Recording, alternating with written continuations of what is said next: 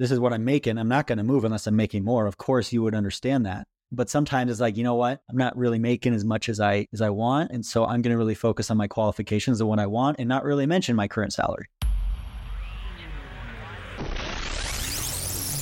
Welcome to the Let's Eat Grandma Career Warrior Podcast.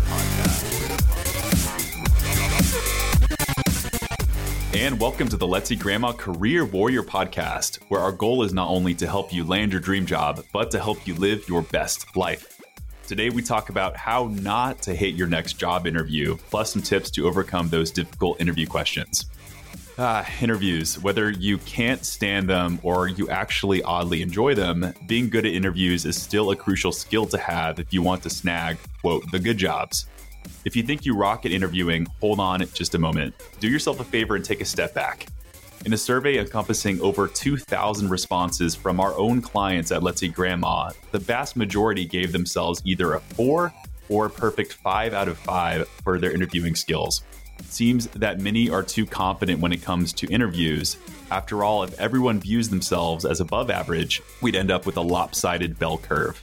The reality is that most folks are just average at interviewing. However, for you, the career warriors listening to this podcast, those who are gunning for these top positions, I want you to level up and become above average here. So consider this episode as a moment to humble yourself and to be receptive to picking up a thing or two about those interviews you may or may not hate. Today, I brought on the charismatic and witty Sam Owens. Sam Owens is the founder of Sam's Career Talk, where he provides career coaching services and helps people land their dream jobs and thrive in them. He is the author of I Hate Job Interviews, an exciting book that will be released by HarperCollins in June of 2024. He is also a chief marketing officer who has worked for 3 multi-billion-dollar companies in the consumer packaged goods industry and now runs marketing for Freezing Point, the makers of Frazzle. So let's launch right into this informative episode. I'm so excited to talk to you about interviews today and bring on Sam. This is our episode about interviews for the Career Warrior Podcast. Sam, welcome to the show. Hey, thanks for having me. And thanks for calling me charismatic and witty. I had to think of something that you were, honest to you, that I've been following your LinkedIn content for some time. You are. So thank you for joining and bringing your gift, sir. I appreciate it. I appreciate it. Love the podcast. I'm super excited to be here. Awesome. So opening hotbed, interesting question here. Why do so many interviews suck? And if you have any funny stories in your earlier Sam life from years past about your own interview experience, I'd love to use that as a primer. But why are interviews so painful? I think there's a few reasons. The first is that the stakes are so high. You know, I often talk about the job interview potentially being the most important hour of your career. Not that you're going to do your best work in that interview, but it's the hour that makes all other hours possible. That interview goes well, you get to go to the company and you work there maybe months, years, decades. Doesn't go well, and you don't go to work for that company. So the stakes are incredibly high. I think you also feel like an outsider. I remember, speaking of stories, one of my interviews I did, I was asked to come and interview. They said, just, it's going to be at a little bit of a different location. I go in and it's at a Boondocks play place where they're having like a company offsite, and they put me in like the little kids party room, and people kind of walked in and out to interview me. So I'm sitting there by like, whatever, the balloons and the confetti in some tiny little seat in a suit. And you're kind of an outsider. They're just kind of, here, go in this room and we'll come in and talk to you, and then we'll leave and talk about you. Then we'll go in. So there's this feeling of a little bit of loneliness, isolation. But I think the most important reason why interviews suck is that you can't 100% dictate how it's going to go. You can prepare for a lot of things, but you don't know exactly what the personality is going to be like of the interviewer or the exact questions you're going to be asked. And I just think that gives a lot of people anxiety. Yeah, it makes a lot of sense. And can definitely relate to the outsider kind of feeling and mentality. I did get an interview. I remember an interview one time where in the middle of the interview, the person just told me straight up, is like, you didn't get it. I'm sorry, this is not going. I've been there. Like, just immediately, yeah. And is, by the way, do you want to find out more about my company that you're interviewing for? I was like pretending to still be interested and like holding back just my upsetness. Same exact thing happened to me. I got a tough question. I thought the interview was going great. I got a case question. I rambled for a few minutes. And afterwards, she just said, we're not going to continue. You're not going to get the job. Yeah. And that was it. And so, those are the moments that you really remember in a job interview. And you say to yourself, I swear that's never going to happen again. I'm going to make sure I understand those questions. So it can be healthy in a way, even though it's painful. I remember reading something about that was part of your motivation behind the book. It's like, I don't want this to happen again. And kind of that fire, which is awesome. That's right. That's exactly right. I think there's a way to circumvent some of this stuff and to learn from what other people have experienced through learning and training and stuff like that. That is the primary reason for the book. Yeah. So speak to the person right now who says, I feel already pretty decent, pretty good about my ability to interview. I'm good at talking with people in general. I'm a natural. So why can I not just step into an interview and feel confident that it will go my way? If this person I'm speaking to would say, Sam, if I have a good interview, will I get the job? My answer will be maybe. They say, well, Sam, wait a sec. What if I have a great interview and will I get the job? My answer will be maybe. Sam, what if I have an excellent interview? Will I get the job? Maybe. The only thing that would make me say yes is if they say, what if I interview the best out of all my competition? I'll say yes, then you're going to get the job. Yeah. And so an interview might be perfectly adequate and you might get the job if it weren't a competition, but it is. And so you have to interview the best out of all of your competition, which is why typically adequate is kind of maybe it works, maybe it doesn't, but you really need to be the best interviewer of all your competition. Getting to the next level, I think people kind of just walk into it sometimes thinking, oh my gosh, like this is going to go great. And then it does go well. And they're confused as to why they didn't land the job. It's frustrating too. It is super frustrating. And it's kind of like, one of my favorite movies is Hitch. It's the Will Smith, Kevin James. There's a scene in there where, Hitch is the date doctor trying to help Kevin James out with this girl. And he says, hey, I want to see what you think about your dancing. I want to see how good you are at your dancing. And he's like, oh, don't worry about that. I got that. And Will Smith is like, wait, what do you mean you got that? You're going to have to show me. And it's one of the funniest scenes in the movie because his dancing is a total disaster. Yeah. And I think, hey, Kevin James had good rhythm. He couldn't really dance. And that's the difference between being charismatic and being likable and a good conversationalist. Oh, yeah, I should be fine in the interview. Well, interviews, it's not just about having good rhythm, so to speak. It's knowing the actual steps to something. The steps to the waltz is very different from having good rhythm. Yes. And being likable is very different from knowing how to interview and answer the questions they're asking you. So let's talk about how not to hate your next job interview. And in a second, I think we can go into some of these models that you've spoken about. But just a couple of primer questions that I think people want to hear. First of all, what are some top mistakes that you see job seekers are making in the interview? And then I'll transition to, I think, like wastes of time for job interview prep. But yeah, what are some mistakes? Let's talk about the negative stuff. In the actual interview, I would say there's a couple big ones that stick out. The first would be to not take advantage of your opening statement. And what I mean by that is when an interviewer starts the interview, they got your resume and they say, can you tell me about yourself or walk me through your experiences? A lot of interviewers just kind of take that as like a warm-up question.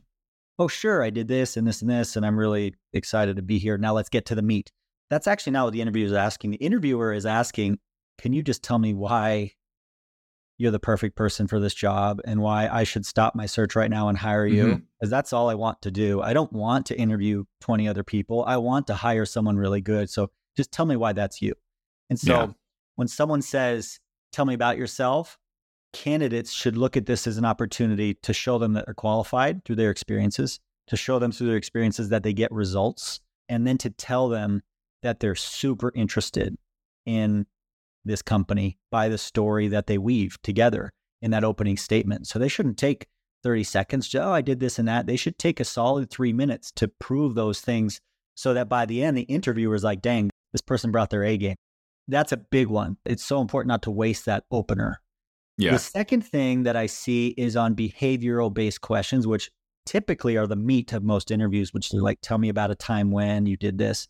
A lot of times people, when asked for a specific story, don't give a specific story. They don't answer the question directly. They say, tell me about a time when you were a great leader. They'll say, oh, leadership is really important. I've been given feedback that I'm a great leader. I have an open door policy. I care about my people, which is all fine and good, but that didn't answer the question. The way to answer that question is, sure, last week I had a situation where I had an employee that was whatever, and let me tell you exactly what I did to solve that problem and the result that came of it. That is how you answer that question, to being very specific. You're asked for a specific example, give a specific example. It's funny you mentioned stories. I think about things that are memorable just in general. If someone's giving a talk, a presentation, a lecture, sometimes the only thing I'll remember from the entire hour or whatever are just the stories, like those two impactful stories that were told. So it makes such a difference. I mean, stories are irrefutable. Facts and figures are debatable. Stories are memorable. Facts and figures are forgettable. And everything about stories is just perfect for the job interview. I mean, it proves, people say, how do I not brag in an interview? It's like, tell a story. Let the story you're telling do the bragging. And you don't have to say, I'm great, I'm amazing. Just tell them what you did that was great and amazing. And then they'll draw their own conclusions about you being great and amazing. So top mistakes, I guess, time wasters, do you think job seekers are making when it comes to preparing for the interview? I think most people can get on board with just put some time into it. But yeah, what have you seen in terms of like how people are not spending their time well? I think there's probably a lot of people who have listened to Hamilton, the musical. There's a scene where Aaron Burr tells Hamilton to talk less, smile more, right? There's a scene where he does that. I would say actually read less, talk more. And what I mean by that is a lot of people try to prepare by continuing to read and study up on the company. They go online and they try to, do everything to understand the company, and they fail to actually practice their responses and to actually talk out loud what their responses are. It actually baffles me, Chris, that, people will practice, they'll have their kids practice 3 hours a day of football, which will probably get them nowhere. But they won't practice for more than a half hour of their job interview, And it's just crazy to me. This is what you're going to be spending the rest of your life doing potentially. Yes. And then the failure to practice is just crazy. And I get it. It's uncomfortable. Role playing is the worst. I hate it. I don't want to role play. It feels awkward. I feel stupid, cheesy, or whatever. But in my coaching, it's the first thing I'll do is I'll do mock interviews, because the improvement is so dramatic between 0 mock interviews and 1, and between 1 and 2. It's probably worth 20 hours of sitting there reading about the company online, just a couple hours of mocking everything. Because of those stakes, as you mentioned at the very beginning, why people hate interviews so much, because it's just like, oh, everything kind of rides on this. Well, maybe kind of treat it that way a little bit more by putting some time into it in the very beginning, even though it's uncomfortable. People feel like it may not be a good use of their time sometimes, but it really is. Yeah, it's painful. And I can't remember the book, Common Denominator of Success, doing things that other people don't want to do. A lot of people don't want to do these mock interviews, but those that endure the pain and make the improvements get the jobs. Yeah, I love that. Remind me, I want to ask you'd be a good person to ask for book recommendations. So perhaps I'll remember to do that at the end of this. Sure. Yeah. Great. Let's dive into the models thing. I think models be really powerful for this. We've all heard of like CAR technique, challenge, action, results, STAR technique, things like that. But I'm curious what your take is on these models, or if you have something different you would recommend. Yeah, models, I think, are extraordinarily valuable in job interviewing because they provide shorthand, like shortcuts for you to be able to answer questions instead of trying to prepare 1,000 responses to 1,000 potential questions. Models helps you break things into question types. And then if you put a model against those question types, then you have a framework to where you can tweak your power stories or the stories you use to these models. I think the STAR model is a solid model for behavioral-based questions. I call it the SPAR model because I think it should be situation, problem, action, result. It could even be PAR, problem, action, result, to create tension. I think that the way you use the model is the most important part. So if you look at SPAR, for example, situation, problem, action, result, you could take that. I was once working for a manufacturing facility. I was asked to do this and I did this and here is the result. Or you can take the opportunity and say, okay, this model is going to help me craft like a Disney movie here where I am the hero and there was a serious crisis and the things I did landed a great result. And so models are important. The way you use the models is what really matters, I think. So the way that you use the models is really important. Can we sort of go through one of these things? If you could put me in the hot seat, to kind Yeah. of workshop one of these. I think people would love to hear that and kind of do this in action. Yeah, let's talk about it. So each question type could have a little bit of a different model, but let's take a question that makes people pretty nervous, right? Yeah. Tell me what one of your greatest strengths is. What's your greatest strength? People get nervous about this because it's like, oh my gosh, am I going to brag? Yeah. What is my greatest strength? How should I do this? So, if you were to say, Chris, let's put you on the hot seat. What's a strength of yours? What would you say? I would say it is charismatic communication. Perfect. Okay, great. So there's a model for this. I call it the C model, SEE, which is statement, which is exactly what you did. So you answer this perfect. Boom. You just answer the question right away. You don't hem and haw. Explanation, and then example.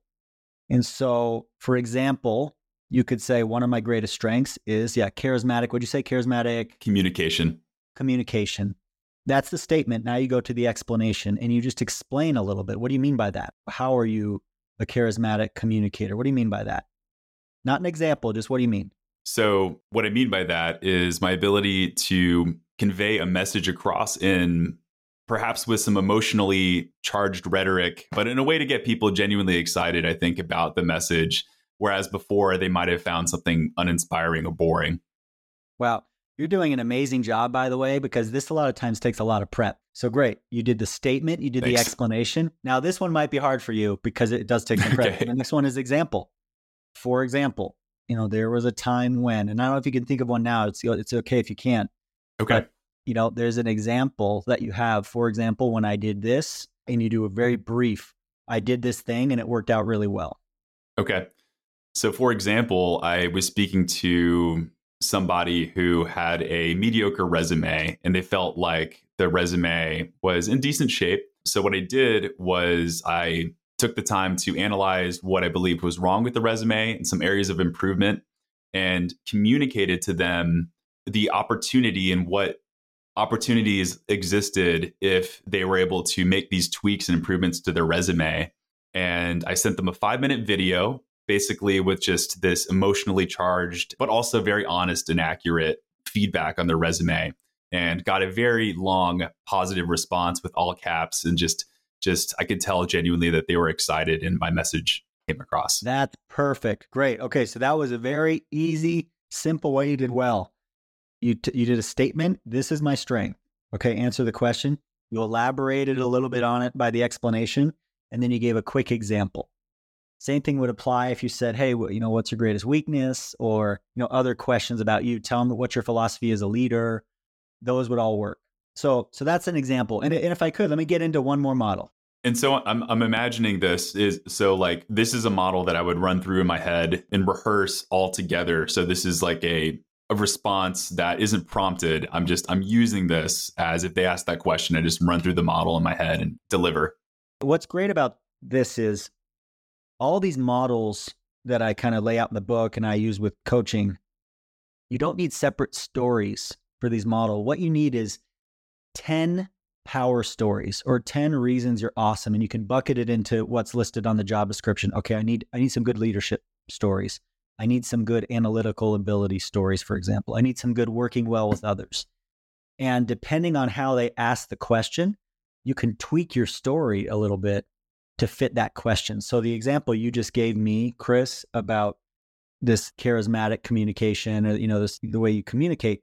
If someone said, tell me about a time when you had to communicate something, you could have taken that and used that resume story you just gave, and you could have put that into the SPAR model and told that exact same thing.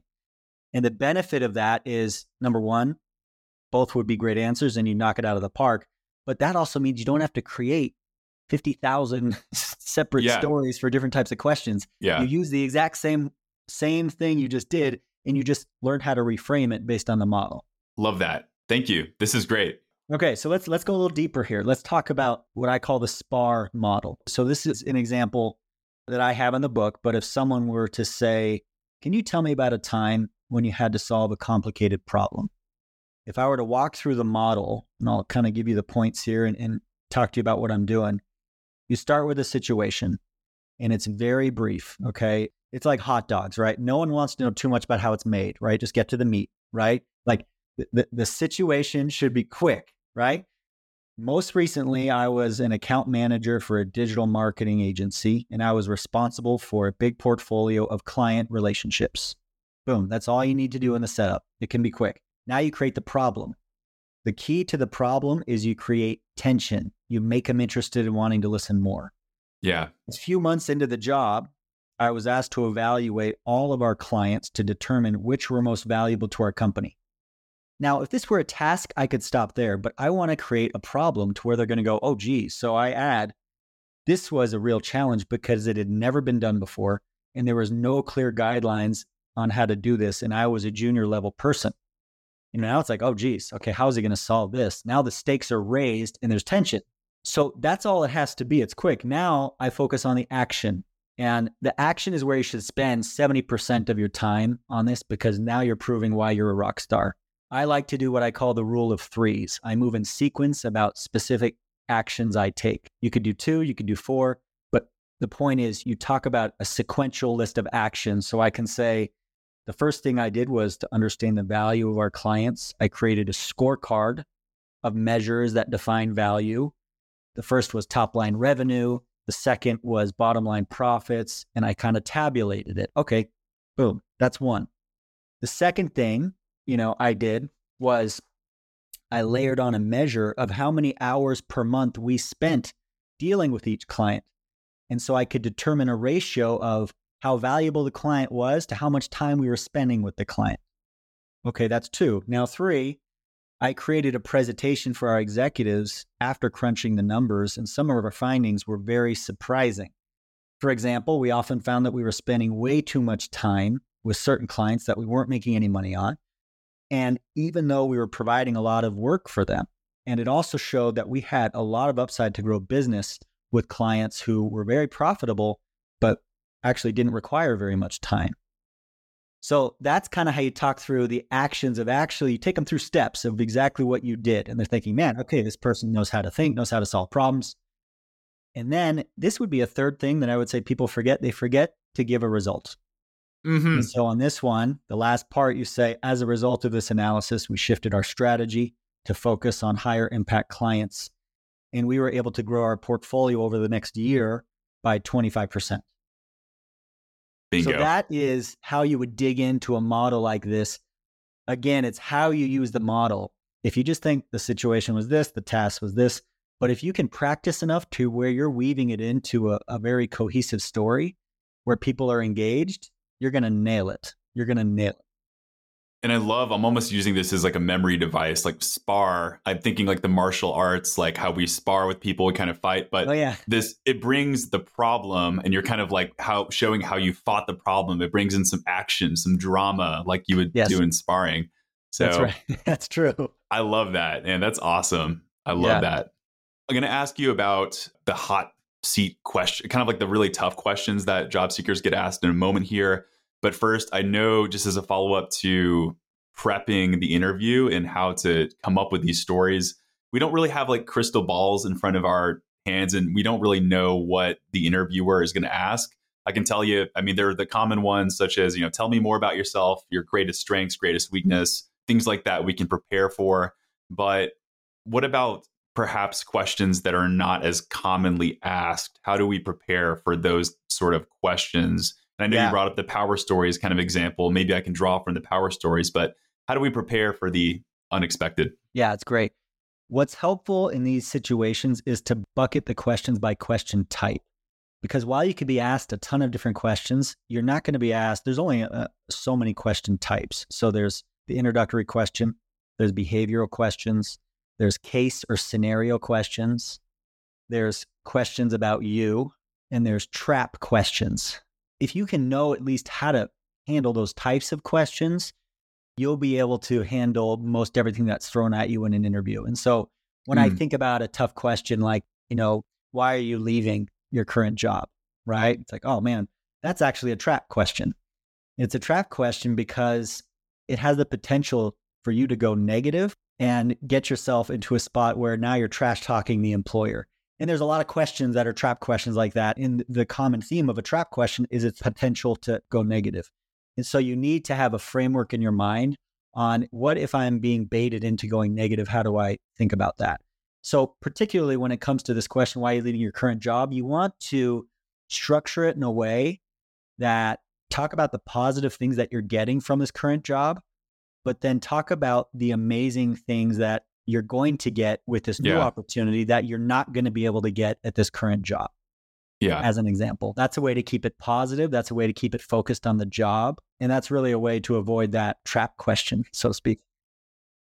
What is your greatest weakness? Another trap question. It can be. It's kind of a blend of questions about you and a trap question. Let's just cover it real quick because I think there's probably a lot of people who are just interested in that. That one's even harder than what's your greatest strength because, there's two extremes to this question, right? One is you can give a kind of a pseudo, I work too hard or I care too much, or, you can kind of give one of these BS answers that people don't believe and it kind of comes off as disingenuous. Or you could go the other way and give them like a really egregious weakness. That's like a deal breaker, Hey, I don't ever want to come into the office. Don't expect me, whatever it is. So what you want to do in this type of circumstance is you want to highlight a reasonable weakness and then talk about the things you're doing or already have done to start to improve on that weakness.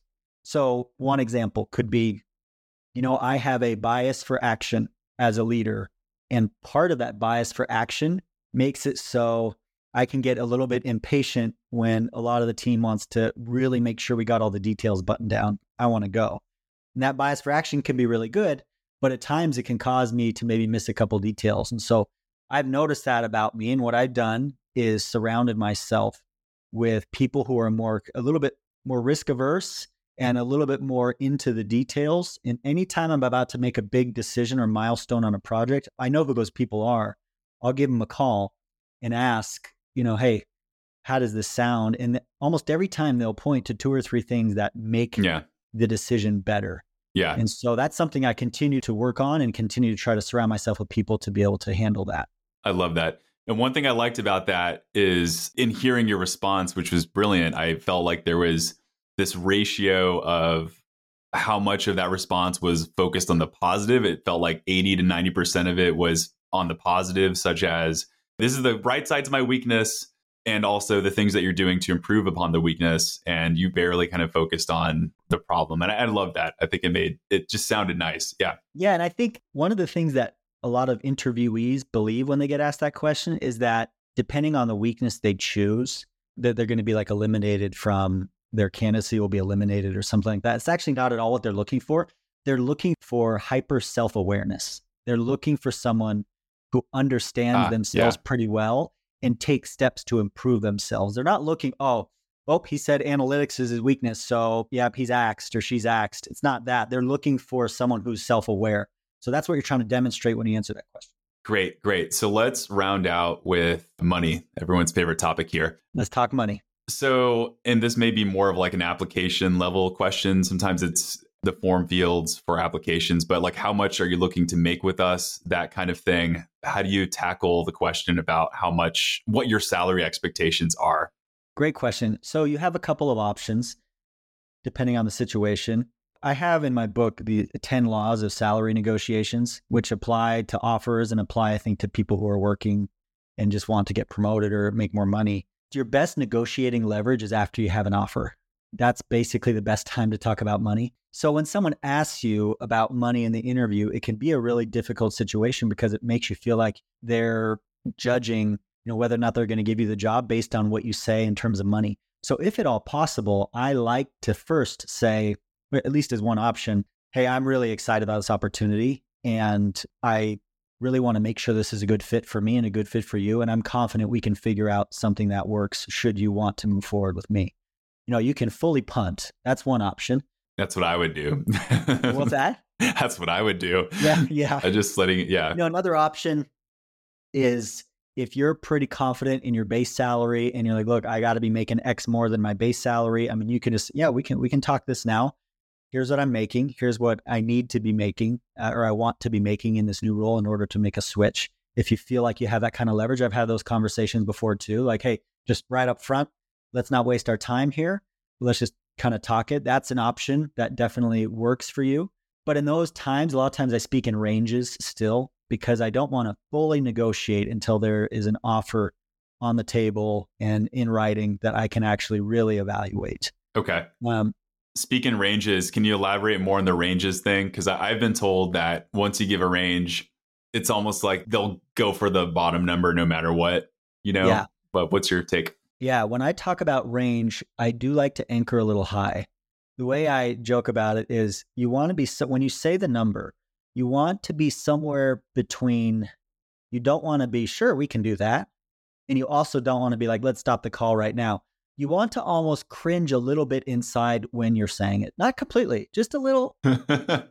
Wait, here's my range. Oh, never heard. I hope that's okay. And you don't say that, but inside you are stretching just a little bit. And because, the response is, ooh, yeah, okay, that's a little bit above our range, but maybe we can work on something, So I think if you are going to give a range, you ought to do your research and understand. If it's not transparent, you ought to do your research and understand from just your network or friends or Glassdoor, whatever it is, do everything you can to find out what the pay range is for this role. Yeah. And then, try to justify landing on the high side if you communicate it. If you're interested, I'll just rapid fire these. These are just 10 laws, okay, of salary negotiations. And if any one of them becomes interesting, in the end, we could talk about it. But first, best time to negotiate is when you have an offer in writing. Second, any promises of career progression or salary or anything that's not in writing should not be taken seriously. Third, it's best to actually be paid what you're worth, or maybe slightly more, but not a lot more and not a lot less. If you're paid more or less than you're worth over time, you often run into problems in terms of career and the company and everything. It's best to be paid what you're worth. Compensation is about base salary, but so much more. So part of negotiating is figuring out what things they have flexibility on and what things they don't have flexibility on. Companies are more willing, this is 5, companies are more willing to do a deal with you if they believe you will accept. So sometimes people think, no, I got to be standoffish and I don't know or whatever. No, they're actually much more willing to negotiate if you say, look, I'm really excited about this. I want this job. Yeah. But here's what I need to make this happen. Don't underestimate the power of likability. So that's number 6. If you want to be douchey about it, it doesn't go well. Like people think you got to be a jerk to negotiate. It's actually usually the opposite. If you're likable, negotiation goes much better. 7, you're likely not to burn bridges by negotiating hard. So, people think, man, if I really am negotiating hard, are they going to remember this in a year? Like amnesia. Once the negotiation's done and you start, you're pretty much good to go. So don't be afraid to negotiate hard. 8, knowledge is power. So understanding where the salary ranges are, doing your research. If you got that knowledge, you're going to be in a great spot. 9, a rushed deal is usually a bad deal for at least one party. A what deal, Sam? A rushed deal is at least one party is usually going to get the short end of the stick. So if you're feeling pressured, we got to know by this time or whatever, take a pause. Don't rush it because you're usually someone's going to regret that. And I kind of use that in sales too. It's like people don't like being pressured to buy something. Right. It's like they want to make the right decision for them. So yeah, why do you get pressured into something? Well, because they want to close before you can do all your research. Right. It's like, it's the only reason. And then finally, number 10, current salary can be a great asset or it can be a liability. So it's up to you if you want to use that. Sometimes it can be a great shorthand. It's like, look, this is what I'm making. I'm not going to move unless I'm making more. Of course, you would understand that. But sometimes it's like, you know what? I'm not really making as much as I want. And so I'm going to really focus on my qualifications and what I want and not really mention my current salary. And that's up to you. So you're saying like how it could anchor you down on accident because I've been underpaid the whole time. Therefore, someone can continue doing that and know that it's not as big of a deal if I already had the higher pay. That's right. They say, oh, what are you making? Oh, you're making this. Okay, I'll just give you a little bump. And it's like, well, but there's actually a higher, I'm underpaid and the range for this job is actually more and you think I'm qualified. So let's pay me what I'm worth. I love those 10 rules. So these are in your book? Yeah, they are. Yeah. Because my question to you is any tips on salary negotiation, but you pretty much nailed that already with all those. That was beautiful. That was really beautifully put. Good. Yeah. All part of accepting and signing the offer. That's the part of the book. It's the last chapter. Okay. I want to these are unexpected. You don't know about these questions. I just want to ask you a few random, exciting questions that I would love to know about Sam Owens, Great. book, et cetera, things like that. Great. But first of all, any final words of advice on the salary negotiation piece, just because I know it's something that's interesting for people or interviewing in general? No, well, the last thing on the salary thing is I would just say, remember that we are kind of commodities in the marketplace. I don't mean that as insulting, but we kind of operate in a marketplace. Yeah. And so there's things that make commodities make more money or raise their prices, and the things that don't matter. So, for example, I need the money. Well, that doesn't get you a raise, right? I need the money. Or this isn't fair. That doesn't get you a raise. What gets you a raise is I'm performing at a higher level, or I've differentiated myself, or I have this extra education, or, those are the things. Just like a commodity, like a jug of milk, right? Jug of milk needs more money. They're not going to get a price increase. It's like jug of milk is like, no, why I've added protein, or I'm organic, or I'm something else. That's how the price gets raised, not because milk needs more money or because it's not fair that this other jug of milk got something. So just remember, as you're negotiating salary, you operate in a marketplace. So speak in terms of the value you're providing to them. I love that. Thank you. So 3 questions that I haven't even prepared for this interview. Great. The first, you mentioned books earlier. So this doesn't have to be career related at all, but say like you can give your number 1 most impactful book for you, but if you have to give a couple of other ones you can't pick, then that's fine. Your top books that have been impactful for you in your life. I love to read and I love to listen to books. And so it's hard for me to think back on like the books, but I just tell you some things I'm thinking about right now. I like Morgan, and this might not be interview. This isn't necessarily interviewing. I like Morgan Housel a lot. He wrote The Psychology of Money. I think he's got a really good philosophy just on career and money and those types of things. I think it's a fantastic book. I'm reading Radical Candor right now. Yeah. We're actually doing it as a company. Really good models for how to give feedback to employees. It's one of the hardest things for a boss to learn how to do. They're either, kind of marshmallows or jerks. And how do you be not a jerk and not a marshmallow and give the right feedback? So I think that's a really valuable book. I like to read a lot of comics. And so Steve Martin's biography actually is one of my favorite books about his stand-up comedy career. A lot of application to business and to interviewing. One of my favorite quotes from that is, you have to be so good that they can't ignore you. That's an amazing quote from his. And that's how he approached his stand-up comedy when he wasn't getting traction. You just got to be so good that they can't ignore you. He also said, anyone can be amazing once in a while. The trick is to be good night after night after night. Just that has so much application, I think, to business. Yes. And so I love that book as well. That's awesome. He has a master class too. I know I signed up for it, but I never took it, but on comedy and stuff. It's great. You took it? Yeah. It was good? Yeah, it's good. Oh my gosh. Yeah, it was awesome. It was awesome. Second question. We have a lot of career changers on this podcast, or people who listen, folks who just have to make the bold, big, courageous step next. So can you tell a story about a time in your life where you've had to make a step in your career that took a little bit of that courage? Yeah. One of the biggest steps I've had to take was going from really big to really small. I went from Dannon, the Dannon Yogurt Company, which is pronounced Danone, but no one really knows that. But it's the Dannon Yogurt Company, $22 billion, I think, dollars in revenue. More employees than the city I live in. Huge company.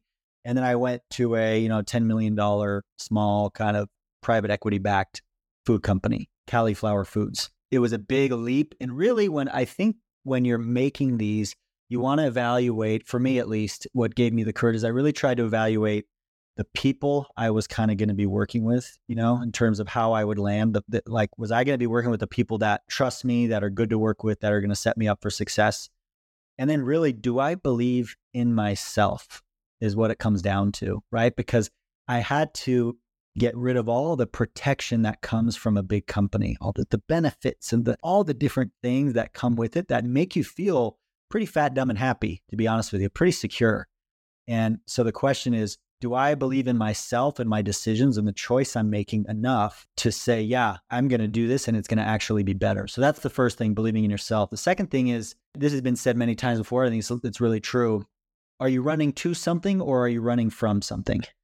And so sometimes if you're miserable at work, it can be easier to make bad decisions on your next move because you're just trying to get the heck out of there. And hey, no judgment, I get that. But that can be something you just really want to keep in mind as you're switching careers.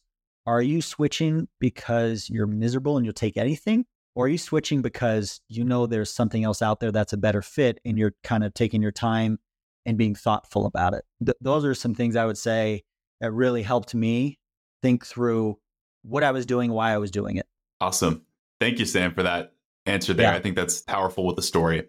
My last question to you, and probably a good one to round out this episode here, is, and just let me know if you want me to move on to the next one here, because your book hasn't released. It's coming out this summer.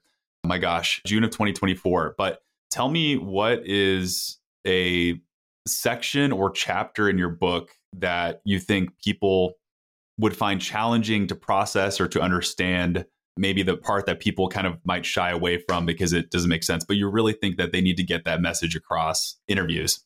The deep, dark secret of job interviews, of really hard competitive ones, or not secret, but the deep, dark part that people don't want to deal with, is scenario or case questions. It's the part where they just don't want to have the conversation. They just, instead of practicing, they just hope they're not asked the question.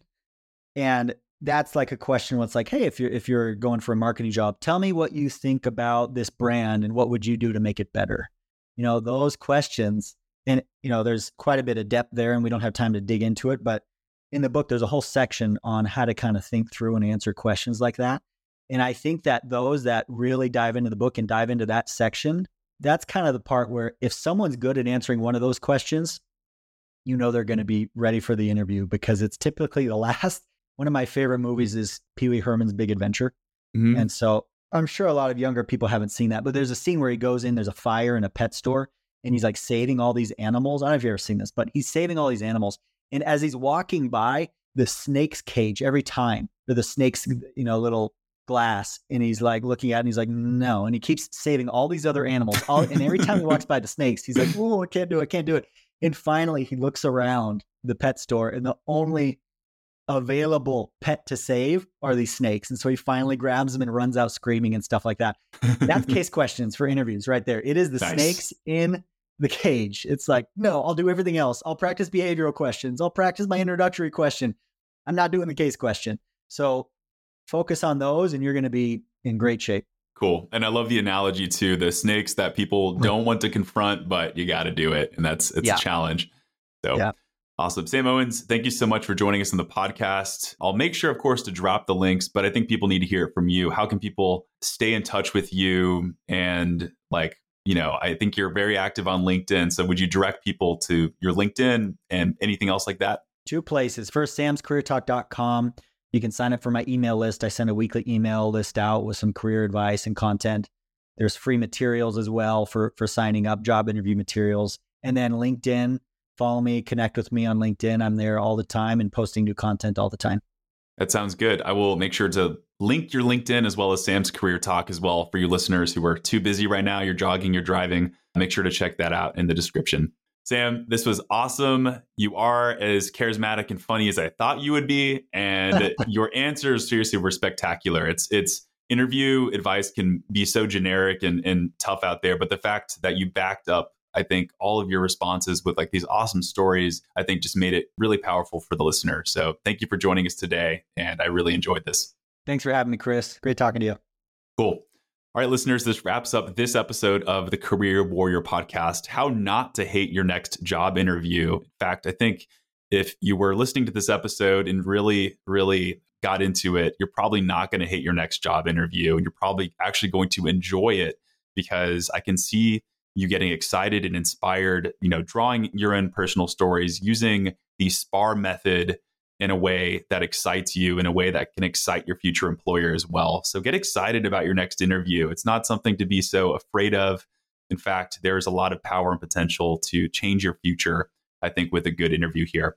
So as I mentioned, I'll make sure to link Sam's Career Talk within the description of this episode, as well as the LinkedIn profile. You know, I'm saying this every episode because I hope that all of you can just at least consider this, but post this episode on LinkedIn and tag me and Sam and let us know what a key takeaway was for you. I'm seeing these posts come up time and time again, and there's nothing that makes my day more than seeing this.